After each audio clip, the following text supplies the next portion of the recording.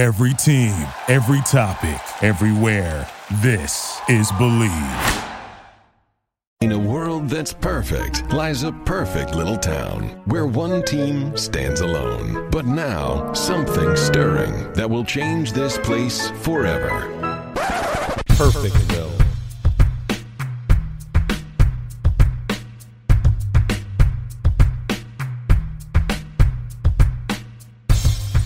Welcome to Perfectville, your first place podcast for your second place Miami Dolphins, now part of the DolphinsTalk.com podcast network. I am Sam Marcoux, and he is the two-time Hall of Famer, Mr. Christopher Colon. Chris, how the hell are you, my friend? I'm doing all right, Sam. We didn't play, and we actually ended up better off for it.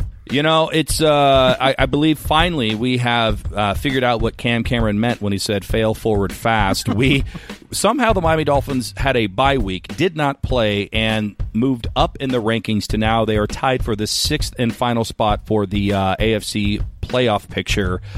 Maybe we should just not play every week, and we would finally get the success that we deserve as Dolphins. Yeah, it's like the line in Happy Gilmore where he's like, screw putting. I'm just going to make it in the first shot every time. And Chubbs Peterson's like, good plan. Yeah, just don't play. Hope the Bengals get their shit pushed in by the Saints by 50 fucking points. And then just hope for the best. I guess that's what we can do now. Yeah, speaking of 50 fucking points, did you not see that Chiefs-Rams game from the other night? Holy crap. Now that is fun football. I know people like defense, but I love that. That was the game of the year, hands down. No, even if you love defense, each defensive side of the ball scored a touchdown. It was fucking phenomenal football. Like Pat Mahomes, Jared Goff are the future quarterbacks in this league. That like the next Jim Kelly's, Dan Marino's, whatever you want to call them. Watching that, I tweeted out. It made me jealous as a Dolphin. Like the constant stalling of drives and not scoring or getting past the 50, and just watching them just do what they wanted with different plays, different looks, going deep, screens, perfectly timed and blocked. It was an incredible game. And Sam, it's the first time in NFL history a team scored 50 points and lost. If any game should have been a tie, it was that one. I mean, what an entertaining game. I stayed up and watched the entire thing on the East Coast here. I was exhausted at work today, but well worth it. Yeah, so they scored 105 combined points between those two teams in that game. The Miami Dolphins, through 10 games this year, have scored 199. So to put that in perspective, that is amazing and depressing all at the same time. And you had actually mentioned this, Chris, and I'm going to give you full credit here, but the Chiefs are the first team, like you said, to lose after scoring 50 in a game in the history of the NFL. I'm surprised that wasn't the Dolphins. Yeah, that's the most Dolphins thing ever. Any team that's ever scored 50 points was 216-0, according to Sal Palantonio on ESPN before I came on the show. I saw that. So the Chiefs are the first team in NFL history to put up a 50-burger and lose. And that is just something. And believe me, not shitting on the Chiefs, great football team. They are going to go very far into the playoffs, most likely. Wish they were my favorite team. I wish I was the Dolphins right now. Their future is supremely bright. But that just seems... it reeks of something that the Dolphins would do, is it not, Sam? Yeah, I hate Sal Palantonio, by the way, as an offshoot. He's got too many vowels in his name. It annoys the shit out of me for some reason. But you're right. It's definitely a Miami Dolphins-esque sort of stat to be like, oh, we scored 51 and lost. Thankfully, that was not us. We scored 0 points and did not lose. So that's how you know the NFL is not fair. It's the not fair league. That's what the NFL stands for. The Dolphins don't play, don't score, and somehow move up in the rankings. The Chiefs play and score 51 points and somehow move down in the rankings. You got to love this game. What a game. Yeah. I mean, think about it, too. The expectations coming into it were huge. They're very high expectations, 2 9-1 teams. The game gets moved from Mexico to L.A. Yep. They do this whole thing with the first responders and the shooting victims and things like that out in California. Like, super, all the eyes are of everyone, a sports fan, is watching this game, expecting a great one. And normally there's duds when that happens, but this just delivered to the 10th degree. It was just unbelievable. Both scored 50 points. They're going back and forth, deep plays. God damn, what a fun game. It was a fun game. And you know what? Almost as fun as doing this podcast with you. The citizens of Perfectville, you guys love us and we love you, which is why we are here busting our ass during Thanksgiving break. Chris is at his place. I am at my place doing this podcast, bringing you memories, bringing you the single greatest podcast in possibly the history of the world last week, according to some people. And that, of course, being our Hatesgiving episode. I got a lot of feedback. A lot of people hated and, well, I should say a lot of people loved the things that we hated here, Chris. And I kudos to you. The 4th annual Hatesgiving Day parade here in Perfectville was a smashing success, so much so that we got back here on the mic during our break, during our time off, ladies and gentlemen. And you guys know that both Chris and I will take time off whenever we damn well please with this show. But here we are, busting our ass, keep bringing you this show. It is time for the coin toss. Chris, are you ready? I am always ready. Well, the coin I have this year is from 2011, which that year the Miami Dolphins were not ready because they went 6-10, finishing 3rd in the AFC East. We had 2 head coaches that year. Do you remember who the coaches were, Chris? Well, Sperano. Yep. And then the Jets head coach, Todd Bowles. That is 100% correct. Tony Sperano went 4-9, got fired on December 12th. Todd Bowles took over, went 2-1. Oddly enough, the team goes 6-10 on the year, but scored more points than they gave up, which is a very weird thing to do when you're 6-10. But we actually had 329 points for, 313 points against. Good for a top 10 defense in terms of points scored, and good for a somewhere in the 20s for points for. Offensive coordinator Brian Daboll, defensive coordinator Mike Nolan. All names that we knew, all names that we thought when we put them together would get this team to be 10-6, not 6-10. But here we are, 6-10, 3rd place. Tony Sperano got fired. Rest in peace. Todd Bowles is still employed as the New York Jets head coach. May he rest in New Jersey forever. I hope they never fire him, because that would guarantee at least one win a year for the Miami Dolphins going forward. Yeah, Todd Bowles is a nice guy. A lot of people were clamoring for him to be our head coach permanently after he took over the interim role and having minor success. But it's very obvious that the guy is very defensively minded and just really isn't head coach material. He's very much on the outs in New York, unfortunately for us. I don't think he's going to be there much longer. Actually, this year we actually drafted Mike Pouncey, so there's a name that we just got rid of, but he was our first overall pick, number 15 overall in the NFL draft of that year. Before I flip this here, Chris, we should figure out what our topics are. I have my topic, and I'm going to say, you know what, quite frankly, since it's Thanksgiving, we're going to give the fans, the citizens of Perfectville, something to be thankful for. We're going to bring them an Emmy Award-winning journalist, author, comedian, podcaster, actor extraordinaire, Mr. Jim Florentine, a big Dolph fan. You and I had the opportunity to talk to him here recently. That is going to be my topic here for the coin toss. What is yours? Mine is piggybacking. Jesus Christ. I don't know what piggytailing is, but count me in. We're just curling our hair, I guess. Yeah, it is.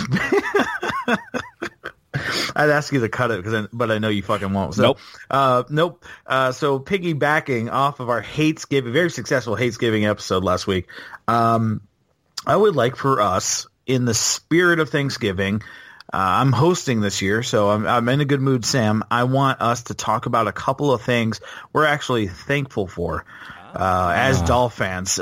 This year or years in the future, maybe something that you're excited about, like Isaiah Ford or Kalen Ballage, something like that. A few things that we're thankful for, and kind of flip the switch a little bit and piggyback on the hate we gave last week. I would like to end it on that note. I think that'd be nice if the flip goes my way. I feel like piggytailing is going to be a new T-shirt. Somebody needs to get us a design for piggytailing, and I don't know what that would be. I'm already imagining Raceling's fucking tweets on this, like on Reddit and Twitter, like Raceling, whatever the fuck your name is. We'll never get it right. I can't wait for that. That's going to be great. Piggytailing. That's going to be a meme. You also said imagiling, which is not a word, but it is now. So piggytailing and imagiling coming soon to a welcometoperfectville.com shop near you. Chris, I am thankful for us butchering the English language week in and week out. But here we go. We're flipping the coin. You call it in the air as always. And now. Tails. It is heads. That is now 3 weeks in a row. Tails does fail. The Tails is failing, but something happened here in November. It might be the fire and the winds that are happening here in Northern California. It's just blowing this thing over, and it's usually Tails. But since I won, I am going to take the home field advantage. I'm going to take the ball right now, and I'm going to give us an interview that you and I did with Jim Florentine just a couple of minutes ago. Why delay? Let's just get to the interview right now. Joining us now here on Perfectville is, as somebody who does stand-up comedy, Chris, quite frankly, is somewhat of a legend for many reasons. He's a stand-up comic. He's an actor. He is an Emmy Award-winning journalist, I guess, on some level. He's got a best-selling book. He's got a top-rated podcast. I could go on and on, but I don't really like promoting guys who are way more talented, funny, and more successful than I am. But he is a huge Miami Dolphins fan, the one, the only, Mr. Jim Florentine. Jim, how are you doing? Thanks. Look, I just been in the game way longer than you. That's the only reason. So how did you? I got those credits. Yeah, I mean, you said you were doing it 5 years. You'll amass all those. If you hang in there, you'll be doing all the different stuff here and there. So you just hang in there. Look, if you're a Dolphin fan, all the misery you go through with them, you can easily be a stand-up comic. Well, the misery you have to go through there, the highs and the lows. Well, what's interesting about that here, I'm in Northern California. I pretty much stick to the West Coast when it comes to my comedy, and I have found that there's at least 5, 6, 7 Miami Dolphins fans who also happen to be stand-up comics just in Northern California alone. And I started kind of drawing that same conclusion that, you know what? If you can be a Miami Dolphins fan year in and year out, you can take a joke, you can take a heckler, you can take anything and turn it around on somebody else, because being a Miami Dolphins fan is tough. It's tougher than standing on stage. I'll give you that. Well, you do. I mean, just the ups and downs. As being a stand-up comic, having a great set, having a bad set, auditioning for a big part or a good club you want to get in and you bomb. It's like a devastating Dolphin loss. So you're used to it. Yeah, you go into the season, you think, all right, we're going to the playoffs, and then you're 4-12. So you're used to the dejection, and you need to, as a comic, you need that. You need to be able to, deal with rejection and dejection. No, that's true, and it's so funny you say that. I actually did a show in Reno not too long ago, and I don't do a lot of political humor, but I was doing a little bit of political humor, and the early show on a Saturday was hardcore liberal, and the late show was hardcore conservative, and same exact joke, same exact timing, same exact punchline, almost the same amount of laughter, but the laughter came from a different place. You know what I mean? Like, it was just completely from a completely different place from the liberal crowd than it was the conservative crowd. It was very bizarre, and it was one of those things where it's just kind of like, you know what? It changes every single day, every single moment. Even within the night, your comedy can completely change based on the audience. And again, it's for the Miami Dolphins fans out there, it's almost like being a Miami Dolphins fan, because every single week there's an adventure. We got somebody bullying somebody one week. We've got our wide receivers injured every single week. We have a quarterback controversy every other year. You just kind of have to be on your toes being a Miami Dolphins fan. Our offensive line coach is doing coke. That's true. Doing coke. You got a guy that doesn't want to go back in after he gets taken out and sits out the rest of the game. Rashard Jones. You got what's his face last year, the guy they got from the Steelers, who doesn't show up to play Wall first game. Yeah, the Lawrence Timmons. He actually went back to the Steelers. Yeah, I mean, I was actually at that Chargers-Dolphins game down in Los Angeles last year, and that news was breaking as I was walking to that soccer stadium, and I'm just kind of going, are you kidding me? Of course it's happening again. Why would it not happen? Why can't we have a drama-free week? That would be boring. No, we got to have some shit going on at all times. So speaking of comedy, we're kind of all over the map here, but I'll start with this question. How did you get started?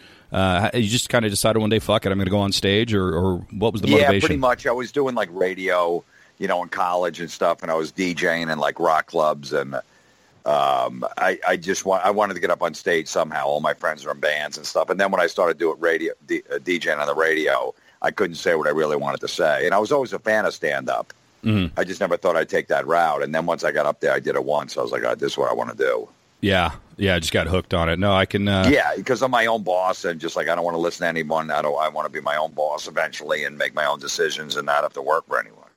Let me ask you this, and I'm going to throw it over to Chris because I know Chris is chomping at the bit to ask you a couple questions here about the Dolphins. But I've had this debate for the last couple of years. Now, I've been doing comedy for the last 5. I've only considered myself a stand-up comedian for the last 2. And I have my criteria as to how you graduate from somebody who's on a stage with a microphone to being a bona fide stand-up comic. But do you have any parameters as to somebody who is, let me ask you this. So, like, if somebody does a couple open mics, in my opinion, they're not a stand-up comic. Do we agree on that? Absolutely. I mean, you got to be doing it, for a while and get paid. I think like 2-3 years, unless you're doing it like 2-3 years. About year 9 is when you're going to be a really good comic. That's usually the rule of thumb. Like, you have to put that groundwork in. You know what I mean? Like, and then you're really solid. You could still be good at 5, but you get really good at year 9 if you really work at it. No, I actually would agree with that. I mean, I thought I was good after year 2 and year 3, and then I look back at my sets from a couple years ago and go, I don't even know what I was doing. But and that'll change again, I'm sure. But see, my criteria is almost along the lines of yours, is that I think once you start paying taxes on your stand-up comedy, that's when you can consider yourself a stand-up comic, because people get paid, on spot gigs here, there, and everywhere, and they're not going to report that. But once you start doing club work to the point where you got to start filling out, IRS tax forms, that's for me, that's when you get that litmus test of, yes, you're a stand-up comic. Are you going to report this or not? But once the IRS comes knocking on your door, that's when I think, for me personally, when you can start calling yourself a stand-up comic. That sounds a little elitist, but that's just, my thoughts on it. No, it's true. It's true. It's funny because I was making the first 7 years of doing stand-up, I was making $20,000 a year, 18, whatever it was. I mean, year 3 to year 8 was $20,000, something like that. So that was my tax returns every year. And then all of a sudden I booked 2 big commercials for $40,000 or $50,000 between the 2 of them.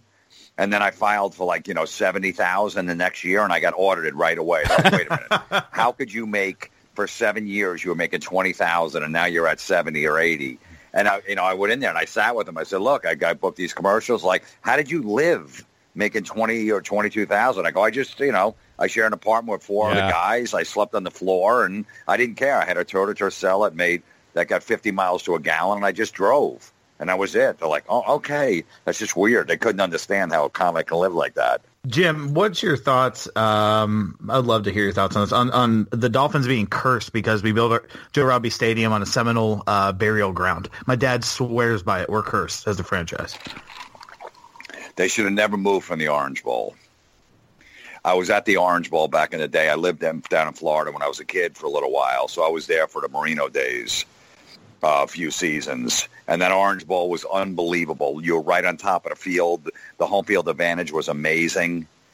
And once they moved to Joe Robbie, and just the stands were way off the field. There was no personal vibe to it. They really lost a lot when they moved over there. But I guess they had to. I mean, the Orange Bowl was pretty much a shithole, but still was an amazing advantage just playing in that place. I don't know. Look. There's a lot of things that Marino definitely should have won a Super Bowl at some point.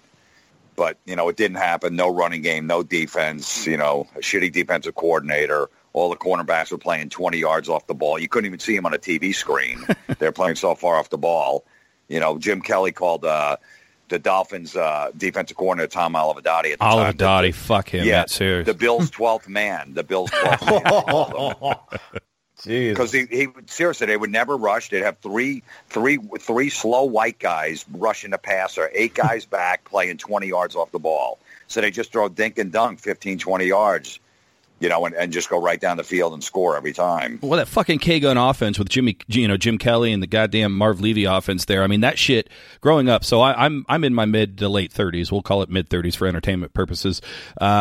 I grew up hating the Buffalo Bills because that was the wall that we could not climb over in the 90s. Growing up being a Dan Marino fan, I hated Jim Kelly, Thurman Thomas, Andre Reed, James Lofton, Marv Levy, Pete Metzelaars, their fucking tight end. I hated all of them because we just couldn't stop Bruce Smith. I mean, look, I trust me, I like Bruce Smith because that guy was a talent, but I fucking hated him 2 weeks a year because of him, Daryl Talley, all those assholes, man. Cornelius Bennett. Yeah, I just could not stand any of them. And to this day, even with all the success that the Patriots have had and the rivalry that we've had with the Jets, the Buffalo Bills are still the team that I want to spit on more than any other team because of that. Because that was my childhood, is just getting my heart broken. I remember I didn't go, but I was at the AFC Championship game in spirit in Miami, and the Buffalo Bills just kicked our dicks in, and then, of course, got their shit packed in by the Cowboys 2 weeks after that. But still, I wanted them to go to the Super Bowl. It didn't happen, and I was just fucking fumed at the Buffalo Bills. Is that the team you hate, or is there another team in the division that you hate Jets. more? I the live Jets. in New Jersey, so That's it's the true. Jets. That makes sense. Yeah, that makes sense. You always hate the Jets. I mean, I got my son's 8. I already have him hating the Jets. Nice. We went to the Dolphin-Jet game, the second game of the year in Jersey at the Jet Stadium. It was their opening day, and they were giving out Jet banners at the gate because it was their first game. And my son took one. I go, "What are you doing? It's a Jet banner." He goes, "No, Dad, I want it." I go, "What do you?" And I was like, "All right, I'm just going to leave him alone, whatever." I go, maybe he wants to do whatever. So he as soon as he walks away with the banner, he goes right into a stall, pisses on it, and flushes. Nice. Now that's beautiful. Hero. Now that is Father of the Year candidate right there. You have raised that boy correct, my friend. Good for you. Good for him. Good for you. Sam and I went to a game together in Jersey. We sat in the nosebleeds, and they attempted to throw beer on us, and they missed and threw it all over this little girl at her first game. And then her dad wanted to fight other Jet fans above us, and one guy was wearing a shell necklace. He was such a douchebag. It was a horrible experience, and we lost. That was the year we went 1-15, and Chad Pennington did his bullshit QB draw and high stepped in the end zone. It was horrible. Oh yeah, I remember that year. Yeah, that was a bad year. But the thing with the Jet and the Dolphin fans, there's not that too much of a rivalry anymore because everyone just hates the Patriots. Yeah, because the Jets and Dolphins have been bad for so long. Even the Bills. So I live in Jet territory, and no one even bothers me if I'm wearing Dolphin stuff. They're like, Patriots suck. I know. So there's, we've been bad for so long. Once we get good again, both teams, when Brady and Belichick eventually retire, then someone else will win that division. There's not, it's not too bad around here. Now, even going to the Jet game, you can wear Miami stuff, and no one's giving you a hard time. So, Jim, I was going to ask you, you mentioned Rashad Jones a little bit earlier. You're following today's product, it sounds like. What do you think of... I've been to 5 games this year. Did you go to the Bears game, by chance? No, I didn't go to the Bears game. Oh, man, that's the game I went to. I actually got thrown off the field prior to it because I knew some people with the Dolphins, and they said, look, you can hold the flag before the game, but 2 things. You got to leave when they come out, when the players actually come out onto the field, and no pictures, no video. So the first thing I do is I let go of the flag, and I'm in Brock Osweiler's face because that was the game that he was first going to start for us, and I have a video where you just see me get shoved right off the field because I broke every single rule that I was told not to, but fuck it. That's when was the last funny. Yeah, what am I going to do? Well, I'm never going to be on that field again. So I'm going to do everything I can possibly do to remember it in some way. And it was actually better that you see because you see me video Brock, you see me yelling at him, and the next thing you see is turf sky, because you're just shoveling me off the field. What a great game. So you've been to 5 games. So you just fly down. You got season tickets going to the game every chance you get? I just could fly in or whatever. I went to the first 4 games of the year. Okay. And then I went to the Jet game, and I went to the Packer game, and I'm going to the Minnesota game. So I book comedy gigs. So I try to book comedy gigs around what town they're in. Isn't that beautiful? So Minnesota, I'm up there, so I'm going to go to that game too. Well, first of all, whatever anyone says about Adam Gase, okay, just know that we won that Bears game because he did not put Tannehill. He knew Tannehill wasn't going to play that week. Right. He didn't want to put so if the Bears would have just looked at some tape at Brock Osweiler, we would have lost that game. They had no idea he was going to start, so they weren't preparing for him. And you know how that is when a backup comes in, Matt Moore. Yep. They look amazing, and then when they have to start the next week, they got some tape on them and they throw 4 interceptions. No, you're absolutely right. You're 100% right. So it cost Gase $15,000 and a fine. It was well worth it. Well, look, I'm not paying the fine, so with that logic, you're absolutely right. It's coming from Adam Gase's pocket, and no, that I didn't think about it that way, but you're right. He just kind of cheated. And you know what? He did because Osweiler was through all Friday practice. He took the first team reps, and then Saturday, he knew Tannehill wasn't going to be able to go, and he just put him at question or whatever. And then all of a sudden on Sunday morning, no, Osweiler's starting, and there was, I guess, some video of him, taking the first team reps up Friday. So he knew that Tannehill wasn't playing. Obviously, the Tannehill's finally playing this week. So if he didn't play for 6 weeks, he was obviously hurt. Yeah. So are you a Tannehill guy? Do you think he's the quarterback that we need to have beyond this year, or are you of the camp that he should be maybe jettisoned for somebody else? After this year, I think they got to cut ties with him, only because of the injury. I always say if there's somebody better out there, then sign him, then go draft him or whatever. And there hasn't been. So, that's why I was always like, we got to stick with him. What are we going to do? There's not another guy that's going to be better than him. If they would have traded up in this draft, the only guy that I like, but I'm not an expert, is Mayfield. And we weren't getting Mayfield because he went number one. Josh Rosen doesn't look good. Who knows about Josh Allen? Darnold's looking like shit with the Jets. So we would have traded up to get one of those guys. Who knows if those guys are going to be good, and they're going to try to stick with him for like 2 or 3 years. Right. So that could set those organizations back. We weren't going to get Mayfield. He was going to go number one to the Browns. So I just think next year, sign some, a Teddy Bridgewater or whatever like that, or even an Eli Manning for a year or two, and draft a quarterback in the first round. Even if you got to trade up and trade some picks and start grooming somebody. Jim, what's your thoughts on Matt Burke and our defense this year? It's been hit or miss some games. We've given up a lot of points, a lot of yards, and it just seems to be Gase is defending the guy and backing him all year. He's been backing him. So there's been rumors that the players are just like not doing what they're told, but then there's Rashad Jones benching himself because of some heated moment with Matt Burke. I wanted to know what your thoughts are on him. I don't blame it all on Matt Burke for when you lost William Hayes. Week 2 or week 3 was the Raider game. You lose him, then you lose Vincent Taylor. You losing 2 defensive tackles. That's huge right there. And, supposedly Rashad Jones is just playing out of position and gambling and not sticking with the system. So he's out of position. You're seeing a lot of those touchdowns, like the Lions and the Bears and stuff like that. Rashad Jones, like, what is he doing? Like, he's 20 yards off the ball. So, I don't, like when Matt Burke said, hey, we're going to try this new system and we're going to rotate players and this is how it's going to be and you have to stick with it. And all of a sudden, I know it was the Jets, but they had like 183 yards of total offense when they switched to that. So I don't know. Look, maybe Matt Burke's not the guy, but I don't blame it all on him.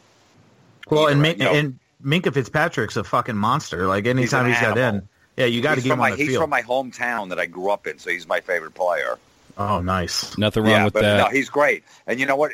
You needed that guy. You needed a guy. I always said, I go get this guy because at least he can cover tight ends. He's a cornerback. He's a safety. And he's fast. We never had speed on the Dolphin defense. Between him and Baker, the linebacker, we finally got some speed where it could catch some guy from behind. Well, and we needed to get those kind of guys that Baker, even the McMillans and Minkah.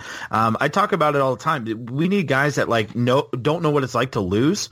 So they're like pissed off when it happens, and they're the voice in the locker room to change some shit.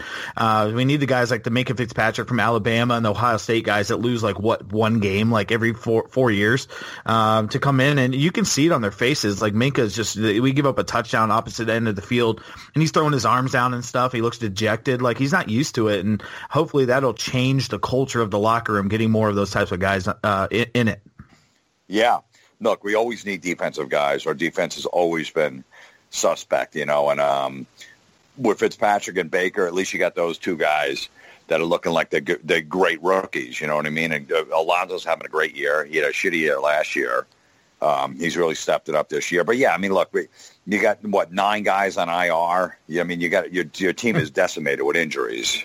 Yeah, it's been a shit show for the Dolphins this year when it comes to injuries. To me, I'll liken it back to comedy. I always hated hecklers because I can bomb all by myself. I don't need anybody to help me. It's like the Dolphins can lose all by themselves. They don't need all these injuries. We'll figure out a way to fuck it up. Trust us. Let alone you're taking away all of our wide receivers, our tight ends, our defensive tackles, linebackers, and defensive backs, and everything else. So you're listening to Jim Florentine here on Welcome to Perfectville. I have a couple of questions here for you. One of the things that I think most people know you for is for Crank Anchors there, Jim. Other people know you for That Metal Show. In fact, I got a question here from one of our listeners who's a big Metal Show fan. I actually know you from the Howard Stern Show. That's how I found out you were a Miami Dolphins fan. I think Artie or somebody was talking about it one day, and I was like, oh, no shit, he's a Dolphins fan. I like him even more now. But I do have a question. Do you think you're more known for That Metal Show, or do you think you're more known for Crank Anchors or something else that you've done? I'd probably say probably Howard Stern, I would say, overall. Yeah. Because, back in the day when he was on regular radio, there was like 20 million people listening to that show.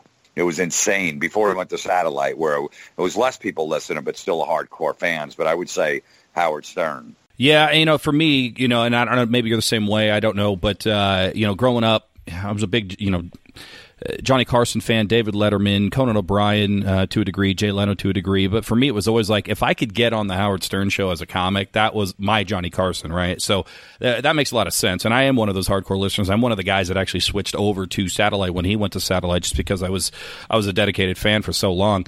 I do have a question here from Michael Jeffries. He's one of our listeners here, what we call the citizens of Perfectville. And he says, as a huge That Metal Show fan, what past or present Dolphins players and or coaches would you pick to make up a 5-piece band? Putting you on the spot here, but which 5 players and or coaches would you put together to make that band? Well, I guess I'd put Larry Zonk on drums because he's a fucking animal. Yeah. Put Marino. Marino's got to be the singer. Yeah. He's good looking. He's got the curl. He's still got the tan. You know what I mean? So Marino, so he's got to be the singer. Shit. How do you put Zach Thomas on bass? Little guy, small guy. Put Ricky Williams on the bongos. Oh, yeah, Rick. That's right. Ricky's got to be in the band too. If nothing else. Yeah, he's knocking on the door after the show to make sure that they got everything that they need, if nothing else. But yeah, no, I like that. He threw these out here. I thought these were pretty good. He says John Denny would be his rhythm guitar because people always forget that he's there. John. Yeah, he looks like he's in Pearl Jam. John Denny. He does. He's got the long hair. You know what I mean? He's fucking big guy, and he looks like he's in a band. So, like John Denny, he's been our long snapper since 1983, and before him it was Ed Perry since like 1968. I mean, I think we've had 3 long snappers in the history of the fucking Miami Dolphins. It is uncanny to me how long John Denny and Ed Perry have been that guy, just throwing the ball backwards 15 yards. It's crazy to me that we've had that much consistency, yet we've had 37 quarterbacks since Dan Marino. It's like, what the fuck? How come we have consistency as the long snapper, but we can't get a quarterback to throw it 15 yards on an out route? What the fuck? And 65 kickers. Hey, I'll tell you what, man. Cody Parkey is my favorite ex-Dolphin of all time. Is another guy was yelling on the field at the Bears game. He's the Bears kicker, and I was yelling at him going, "You're going to help us out today," because he grew up a big Miami Dolphins fan, and he missed that kick in overtime. And I swear to God, he looked up at me in the end zone and just kind of winked because he almost kicked the ball right to me in the end zone, and it was fantastic. So we love him as a Dolphin because remember the year before the Dolphins signed him? Yeah. He was with the Browns. Remember, it was like 3 field goals and an extra point in that game, and Miami won. Yep. He was the man. And then they signed him, and he was great with the Dolphins for a year. And then he goes, unlike Dan Carpenter, who kills us every time with the fucking Bills. Yeah. As soon as we let him go, he's killing us on 57-yarders. He couldn't make a 32-yarder with the Dolphins. Cody Parkey said he checked his phone after games to see if the Dolphins won when he's on other teams. Like, he's a huge fan. He's from Jupiter. Jim, when you said you lived in South Florida, where'd you live? I'm from Wellington, West Palm Beach. I lived in Fort Lauderdale. I was in Plantation. I lived in Coral Springs, and I graduated Cardinal Gibbons High School down in Fort Lauderdale. Awesome. Yeah, Cody Parkey's Jupiter. I played them in football in high school. We played Jupiter. They're in our conference. And, he's a Jupiter juggernaut. I guess he was given the name from one of the writers there for the papers. But, he totally missed those kicks on purpose. He totally did. I'm convinced he did. No, I think it was you scratch our back, we'll scratch yours. You come kick for us for a year, we'll get you paid. Then when you come back and play us again as a Bear, you miss when you're supposed to miss. I mean, I think there's some backdoor dealings going on there. I do have one more question here from our Facebook page. This comes from Scott Ryan here, Jim. This says, I don't know. I'm guessing this is from HBO.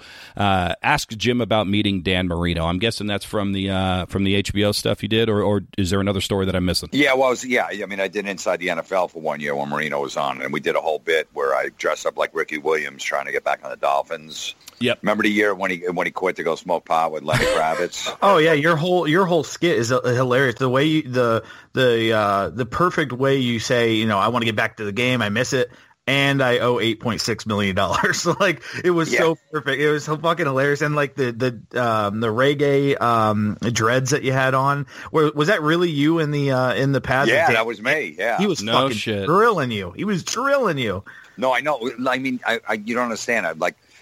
We pitched the thing to Marino. Marino goes, "Yeah, if you want to come down to my house," I go, "We have to do it at your house. We're going to pull up in a van." He's like, "All right, yeah, that's cool. I'll be around. Yeah, that's fine. I'll do it." And he's like, all right, cool. And then we pull up there, and Marino's like, all right, let me throw a little. And we're having a catch in the driveway, and he's gunning them at me like 100 miles an hour. He's like, man, this guy doesn't miss anything. I go, I've been waiting 17 years to catch a pass from you. Wow. Seriously, I'm not dropping one. Wow. So is Dan Marino your favorite Dolphin of all time, or do you got somebody else? I mean, down to earth. Like, when we have like parties after we tape Inside the NFL, like we go to like some bar or some restaurant or whatever like that, he would hang with the crew, to like the lighting guys and the camera guys, instead of sitting at the table with like Collinsworth and, Costas and stuff like that, and like the big wigs. He would just hang with the guys like the Pittsburgh fucking blue collar guys, just drink beer with them, and just tell funny stories and stuff.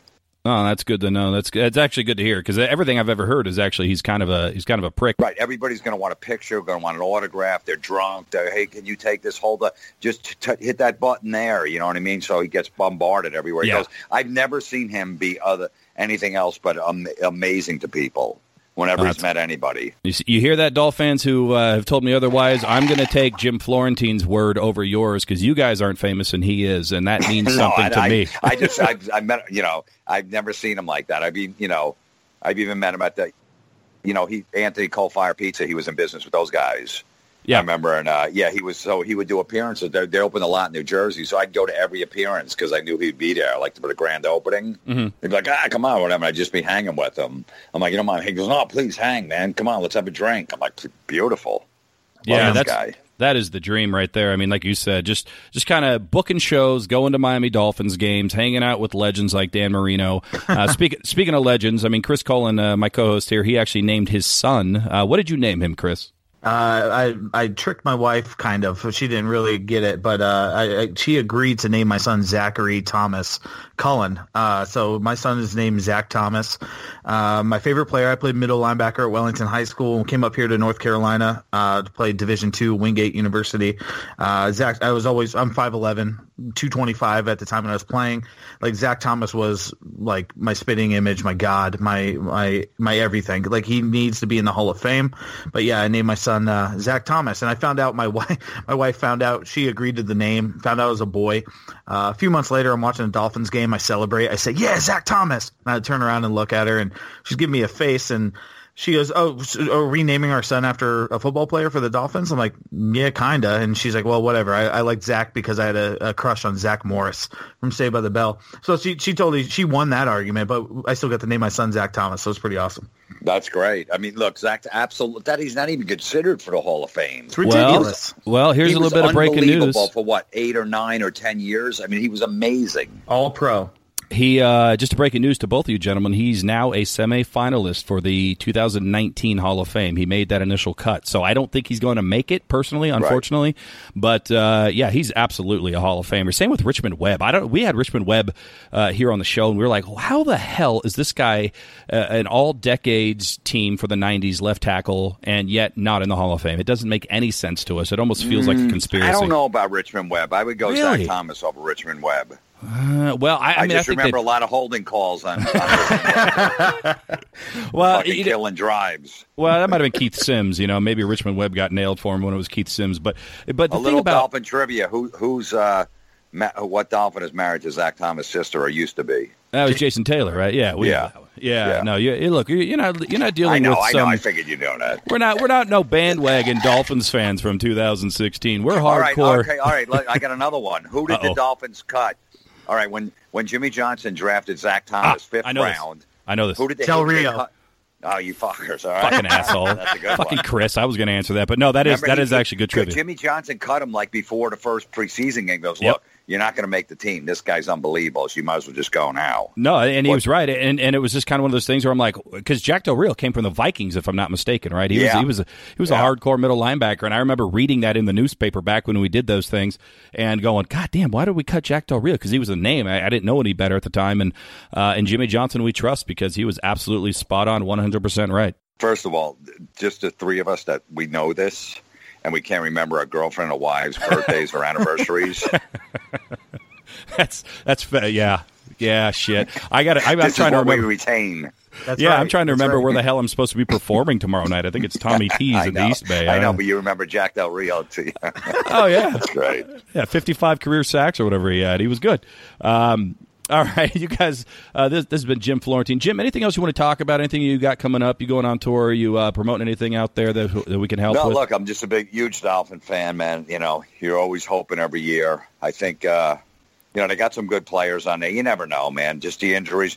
I mean, you think about everyone's on Adam Gase's ass, but the guy's played Tannehill's played maybe a third of the game so far since he's been a coach. He's been playing with a backup for, you know, 2/3 of the game. So and they're 5-5. You know that. So, and I agree with that because that Bengals game, we had that game beat, and then Laramie Tunsil went out, and after that, all shit just went south, and we would have won that game. I think if Laramie Tunsil's in that game, we win that game. Yeah. One of these other games, they would have won with Tannehill. I'm still pissed that we lost to the Lions. That doesn't make any sense to me. We got boat raced on that game too. It didn't make. I mean, we just weren't in it at all. Yeah. Jim, what's your thoughts on the game Sunday against the Colts? It's a big game. Andrew Luck's looked good the last few weeks. Well, yeah, I know. We have to get this team when they're hot. You know who's going to be hot too when we go see the fucking Bills. Yeah. You know, the Bills all of a sudden they're going to win 6 straight, and we're going to play in the last game of the year. And this, you know, we wanted the Bills week 2 and 3 when they were like getting blown out 47-3. I don't know. It's going to be tough, but Tannehill is playing, which you know makes a big difference because he can throw some balls downfield. But you know, with Albert Wilson and Jakeem Grant out, which at their speed, which is amazing, those guys with those little, you know, pitches and little screens and running all the way. I'm like, man, what a great offense we finally have, and they're both fucking gone too. I think that Ballage guy is going to be good. I think he's going to be really good. I think he's going to play a lot on Sunday. This is not going to make the air. I'm going to just so you know, Jim, I was at. Really? I don't know. It's going to be a tough game this week. It's once or twice a year the Dolphins will pull out a game like this when they got no shot. Yeah. And the defense will play amazing, and Luck will get sacked, and he'll throw interceptions and this and that. So I don't know. It's going to be tough. If our offensive line is playing, Tunsil and James. James are playing, that's going to help. I just don't know. It just killed me when I was watching a Charger game last Sunday and Pouncey's at center. Yeah. Snapping that ball. It's like killing they it. should have kept him. I didn't like that move. Well, that was a money thing. I think more than anything, they want him to renegotiate. It was $7 million a year for a guy that's pretty much a Pro Bowl player. That's not a lot. You give Juwan James $9 million. You know, so I think but the other guy they signed was like $4 or $5 million. It wasn't that big of much of a difference. Well, I think that's really what it boiled down to. Is it was kind of counting pennies and cents, and they wanted to have more of a run game than pass. And Pouncey just wasn't doing it in the run game. But this year, like you said, I mean, whether it's a scheme fit or if he's 100% healthy, Pouncey's actually been really, really good for the Chargers. Pouncey's going to be in the Pro Bowl. Oh, of course, yeah. Oh, yeah. Look, Richie Incognito was a freaking Pro Bowl for 4 years after he sat out of football for 2 years. Let's say Carlos Dansby was a fucking Hall of Famer everywhere he played except the Miami Dolphins when we gave him that huge contract. I think it always happens to us. Chris Hogan. There you go. 7-11. Even Wes Welker to a degree. I mean, Wes was good for us. That was the worst trade in Dolphin history. What, 2 second-rounders? Is that what we got for him? A second and a third. But didn't they put a poison pill in the contract that we had to match? Like, if he played more than 6 games in the state of Florida, like it was a $10 million guarantee a year or some shit, and they actually changed the rules where you couldn't put poison pills in contracts anymore. They got rid of the transition tag because of that contract. And kudos to Bill Belichick because he played the game right. But, that was sucked. Cam Cameron that year, the 1-in-15 year traded him. Ford drafted Ted Ginn and his family. Meanwhile, Ted Ginn's still in the league and still catching passes. Can you believe that shit? I worked for. I was interning for the Dan Le Batard show at the time down in Miami, and that was the time where Saban left, and we're calling him Saban bin Lion, and all the calls. Cam Cameron did the whole "your thumb should be up this direction" because they're booing the Ted Ginn pick. It was just horrible from the start.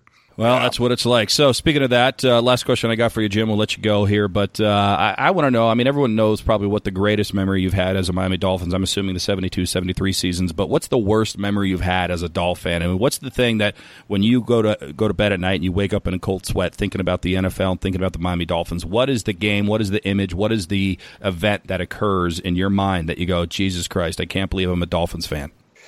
I'll tell you, the worst loss I ever went through was that Dolphin-Charger playoff game, 27-24.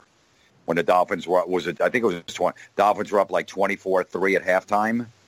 And they came back, and That's when they had Keith Jackson as and he pitched, and they blew the lead. They didn't score 1 point in the second half, and that was the year they could have won a Super Bowl. They had a great team that year. Was that Stan Humphries' quarterback for the Chargers? Am I correct in that? Yeah, I'm pretty sure. Yeah, and they played the Niners. That was the worst.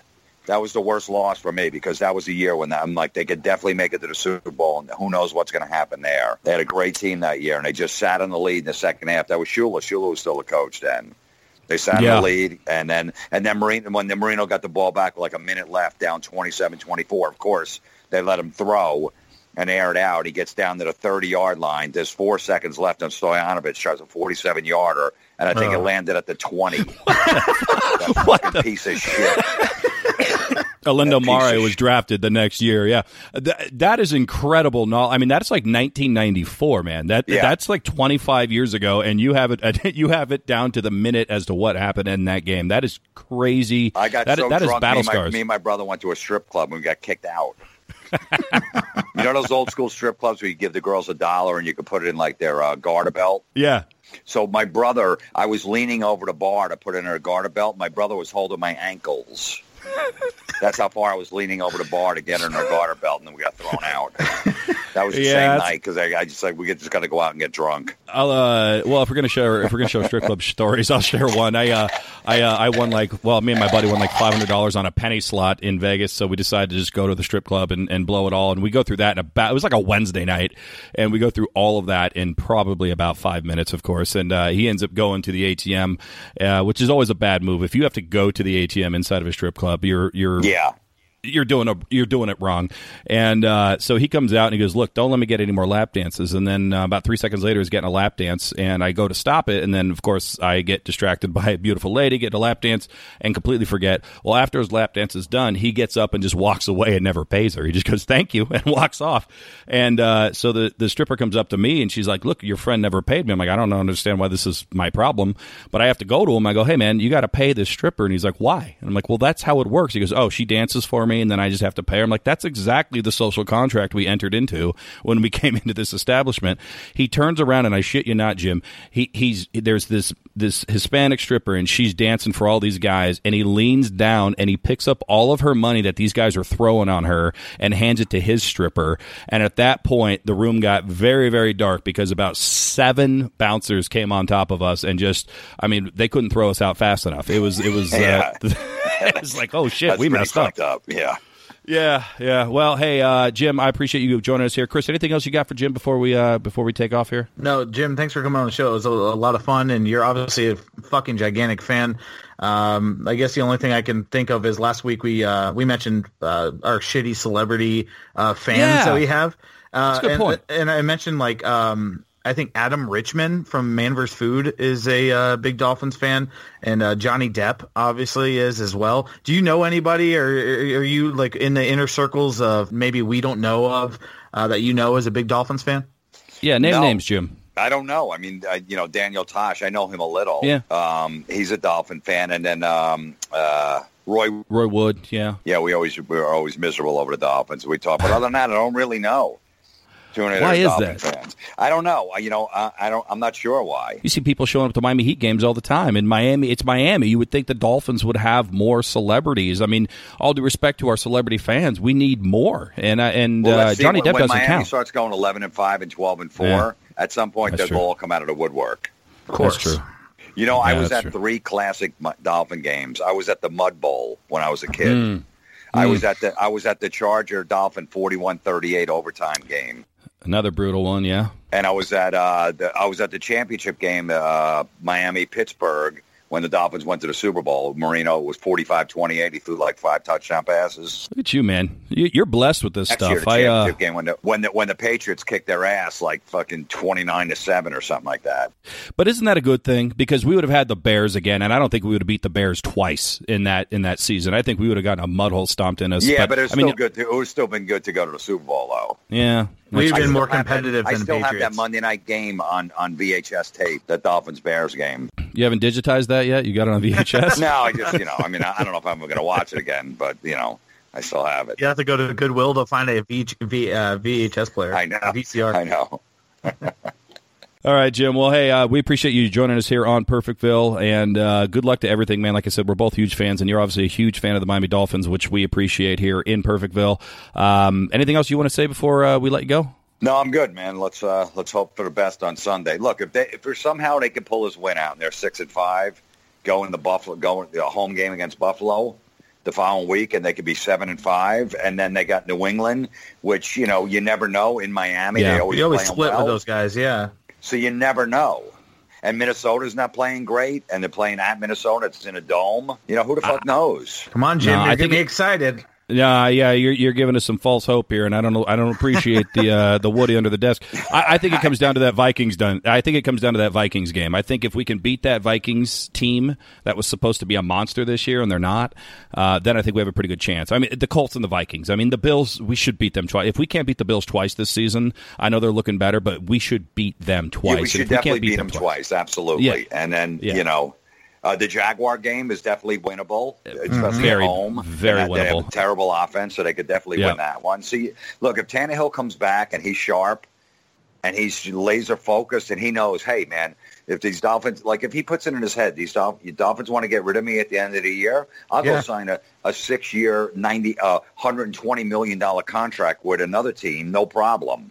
Yeah, he's going to go. So if he comes in with that mindset and goes, good, let me go at the end of the year. I don't give a shit because I'm going to get huge money. And he tears it up. You never know. Yeah, I can see him going to the Giants or some team like Redskins. that. Yeah, Redskins have an opening. Yeah, they have an opening because they got a quarterback right now that's got about 75 pins in his leg. And if there's anybody that reminds me of Alex Smith, it's Ryan Tannehill in terms of what he can do and can't do. I mean, they just signed a good backup, Mark Sanchez. Oh, yes. Yes, we have butt fumble. Yeah, you might be getting a call. You just keep the line going. You might be getting a call if you show up to a Jets game this weekend or a Redskins game this weekend. You might play. But, yeah. All right, Jim. We appreciate it. Thank you very much. We'll let you get to the rest of your night. Have a good Thanksgiving and bring us some good luck when you're on the road here with the Vikings and every other game you're going to. Huh? Absolutely, man. I will. Thanks. Thanks, Jim. And just like that, Chris, we have a bona fide awesome guest. I mean, not these crappy guests that we get here every now and then, but we actually had a guest that came on and spoke it the way it's supposed to be spoken. True Dolphin, knows everything and anything about the Miami Dolphins. We talked about strippers. We talked about our offensive line coach doing drugs. We talked about the heartbreak of being a Dolphin. We talked about comedy. We talked about just about anything and everything that you could possibly talk about with Jim Florentine. Just a fantastic guest. Yeah, and I was very surprised with his disdain of Richmond Webb. Yeah, I was surprised at that too. He was like, fuck Richmond Webb. I remember him ending drives. I'm like, damn. God. Yeah, I was name dropping Richmond Webb so we can have some street cred about some of our guests that we've had here on Perfectville. And it's like, nah, I ain't playing that. So I was like, oh, okay, well, there we go. But no, the special thanks again to Jim Florentine, who's got one of the best podcasts. If you guys are into podcasts, and I know you are because you're listening to this one right now, I believe it's called Metal Midgets Comedy or Comedy Metal Midgets Comedy. Metal Midgets, I believe what it's called. Just type in Jim Florentine into Apple iTunes and you'll find it. It's one of the best podcasts that are out there. Check that out. And again, he will be at the Vikings game. He's already been to 5 or 6 games this year, I believe he said. The guy is just living the dream, booking comedy gigs around the Miami Dolphins schedule. That is my dream. That is my dream right there. Yeah, that's what I was just about to say. You took the words right out of my mouth. Like he said earlier, like he didn't want a boss. Like it's his own fucking thing he can control, and he gets to schedule his comedy based on where the Dolphins are, so he can go to the games. Like that's just fucking insane. Like as a person that goes to a bank and works like at the same desk 9 to 5 Monday through Friday, which is, I just made that sound so much worse than it is. I love my job, but he just gets to be like, oh, we're playing in Minnesota. Let's see if there's comedy clubs around there have openings, and I will just show up as special ed from Crank Anchors. You'll put me on your marquee, and I'll go to the Dolphins game and get paid to do it. Like, it's just, what a fucking dream. It is a dream. And how great was that story about his son pissing all over that Jets banner? Isn't that the greatest? Father of the year. Yeah, he's like, I was going to kind of take it from him or whatever, but I didn't want to like overimpose. And it's like, whatever he wants to do type of deal, and didn't want to interfere. And the kid was just like, no, I got this, and took it and just pissed on it in the bathroom. Are you kidding me? That is just, like you said, Father of the Year material. Father of the Year material. Well, with that, I'm going to let everyone process that. Just figure out, look, I bitched about, and we talked about it with him, we bitched about our lack of celebrity Dolphins, well, there's one right there. This guy's won an Emmy. We've had Emmy award winners on Perfectville here, guys. You guys understand that? You guys understand that? And if you want a good story, we didn't talk about it here, but just Google Emmy Award, Jim Florentine, and Mariano Rivera. Just type those 3 things into your Google machine and prepare to laugh, because it is the best story in I know what you're talking about, because I world. read it too. Yeah, I read it too. I won't even spoil it on the podcast. No, just hilarious. go ahead. Take a break, hit pause, because we're going to halftime here, and we'll pay some bills. And then when we come back, you'll have listened and read to that story, or you'll have read that story, and then we can get into the second half of Perfectville right after these words. We have another.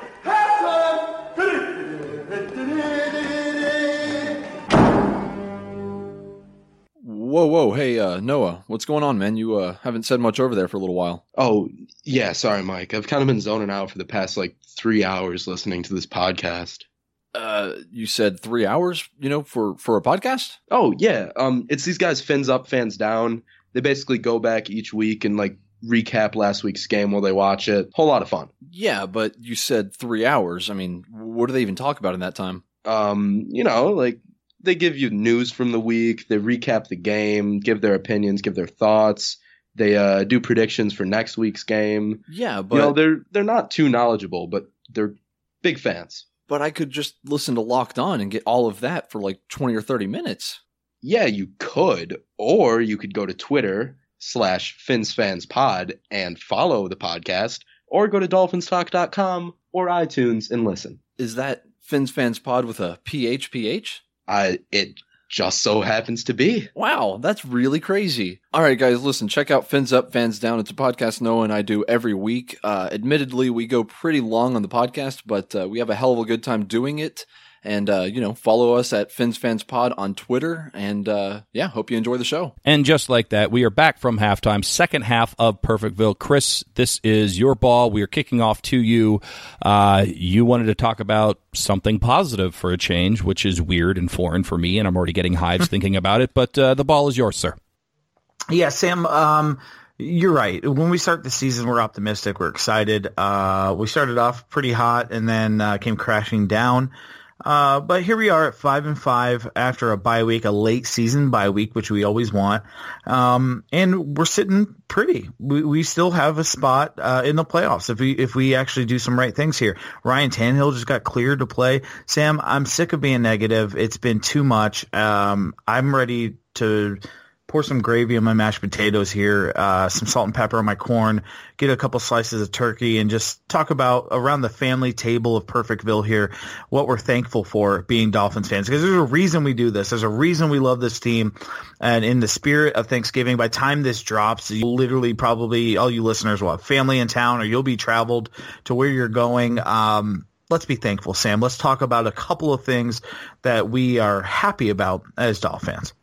I guess I'll start. That sounded like you were setting that up for me to talk about something I am thankful for. So I am going to say that I am thankful for the fact that I'm not going to lie about this. I was thinking about this the other day. I'm thankful that Don Shula is still alive, quite frankly. Wow. I not to be morbid right off the bat, but I had a dream the other day that he died, and I was like, I'm very depressed. And then I woke up and I checked, and he was still alive, and I'm like, I'm very thankful that this guy's alive. Look, the guy is a living legend, not only when it comes to the Miami Dolphins, but the NFL and sports in general. People like him, Vin Scully, and a few others that are out there. Magic Johnson, whenever Magic goes. Pat Riley, for the Miami Heat fans that are out there, whenever he goes, they've got long times, of course, but whenever these guys go, Marv Levy, it's going to be a sad, sad day. But for us here, when Don Shula goes, it's going to be probably the darkest day in Miami Dolphins history. So I'm thankful that this show will probably be canceled off of DolphinsTalk.com, and we won't have to actually cry on the air whenever that happens. But then again, I'm also thankful for the fact that Don Shula is fucking immortal, and he'll probably outlive both you and I, so we don't have to worry about it at all. Yeah, best invention ever is golf carts, because that's how he gets around these days. I have a feeling he drives a golf cart to check his mail. I feel like he stole that from Bill Parcells. I never saw Don Shula in a golf cart until Bill Parcells showed up and his fat ass was driving around Davey in a golf cart, and Don Shula was just like, give me that. And then he had to give it up. He had to give it to the man. He had to give it to the Don. So ever since then, he's been riding around in the big tunas golf cart. Yeah, and the only way we can test that theory is to have someone else come in from the outside of the NFL, like a Bill Belichick when he retires. And if he starts riding around in a Segway, and if Don Shula starts doing that too, then we know he's copying the big wigs. That's right. All right, you're up, my friend. All right. Well, a simple one today, Sam. News broke today, literally as of recording here on Tuesday. Ryan Tannehill is back. And a few episodes ago, I said that it's quite frankly probably possible that he's played his last game as a Miami Dolphin. Well, I was wrong. Like most things, I'm going to play the two-time Hall of Famer card here and just say I was wrong. I admit it. It's great, but I'm thankful that Ryan Tannehill is playing.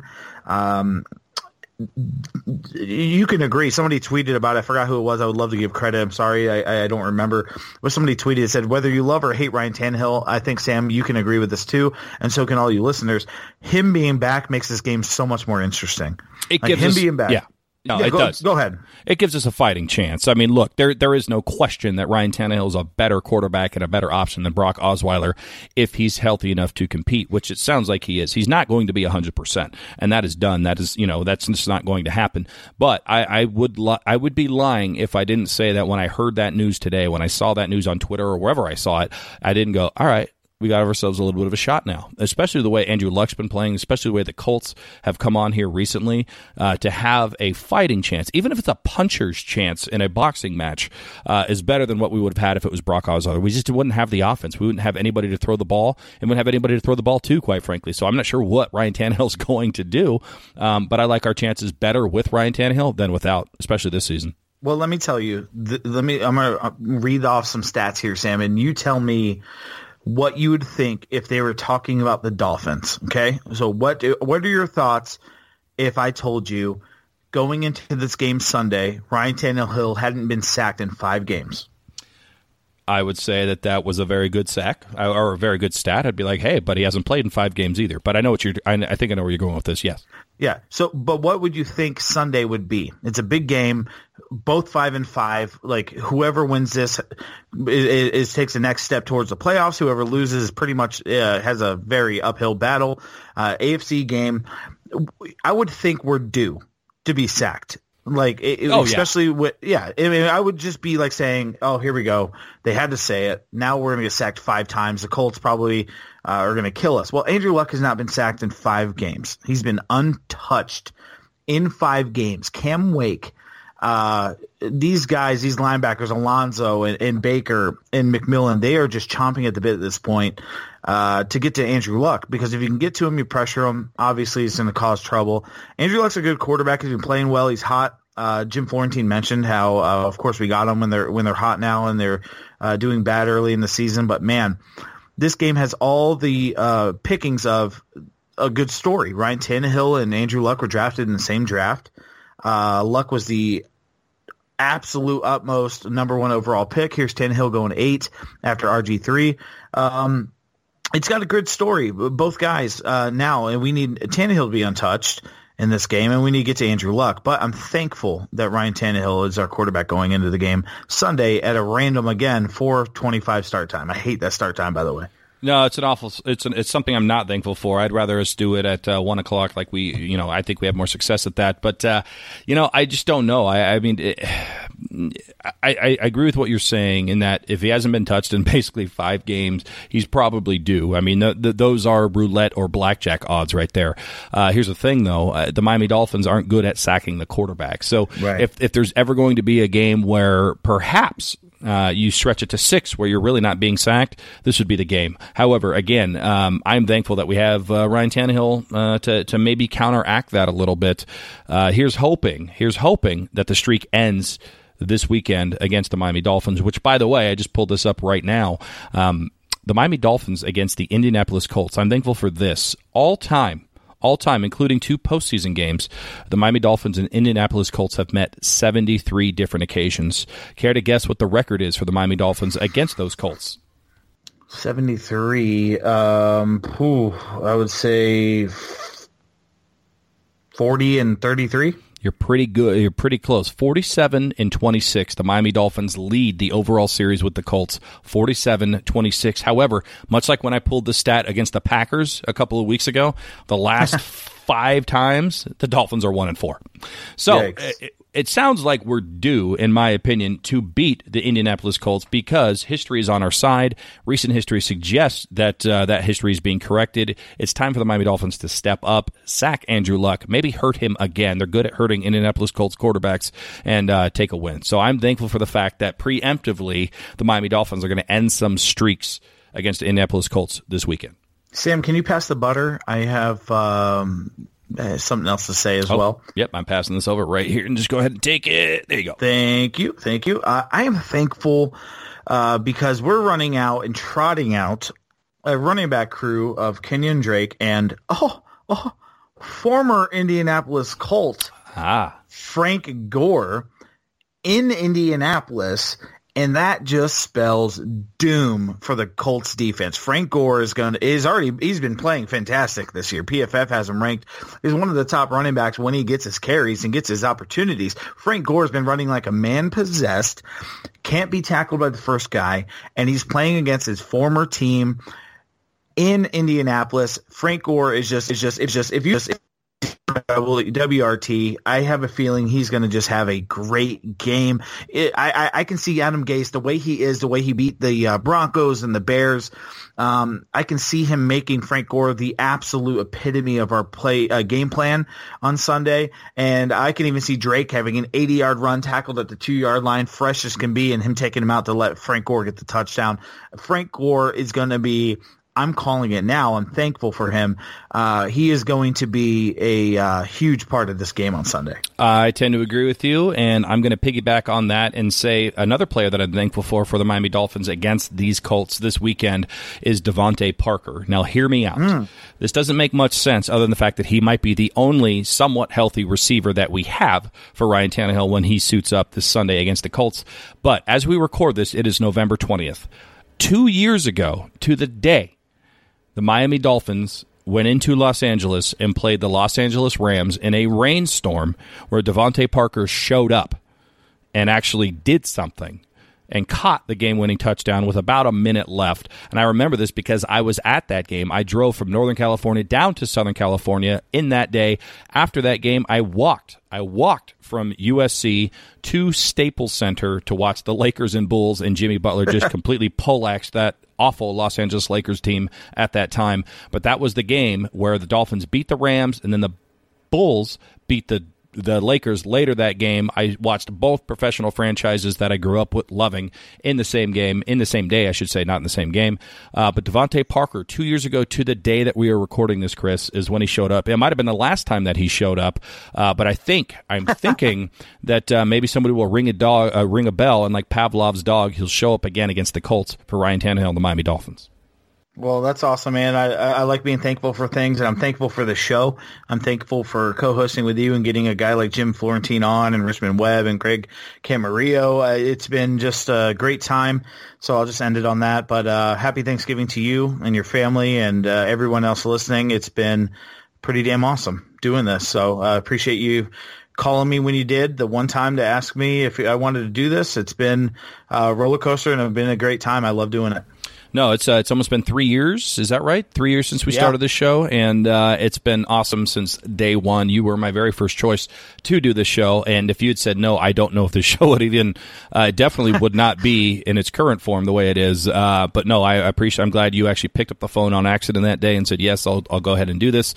And it's been a wild ride ever since. So we're thankful for all the citizens of Perfectville. We're thankful for the Miami Dolphins, as weird as that sounds, as being as shitty as they can be at times, for just being there, like Jim Florentine said. I mean, you and I have this encyclopedia of knowledge of good and bad things that have happened to us based around the Miami Dolphins, much like him. I mean, I was super impressed that he was able to pull out Pete Stoyanovich missing a 40-yard field goal against the Chargers, super like you said. Yeah, leave it. I think it landed at the 20.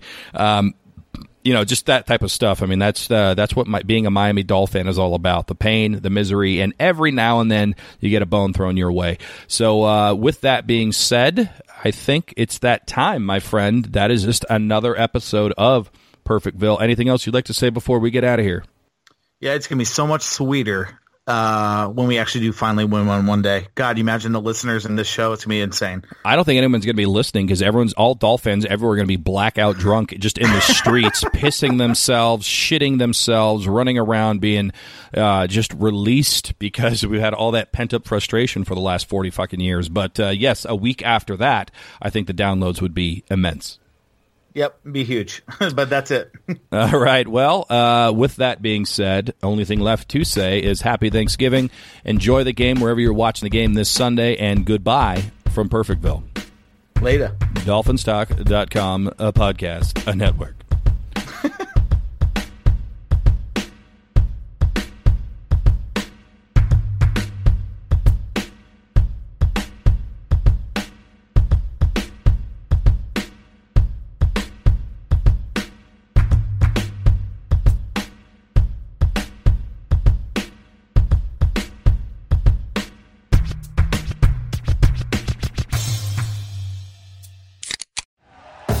Thank you for listening to Believe.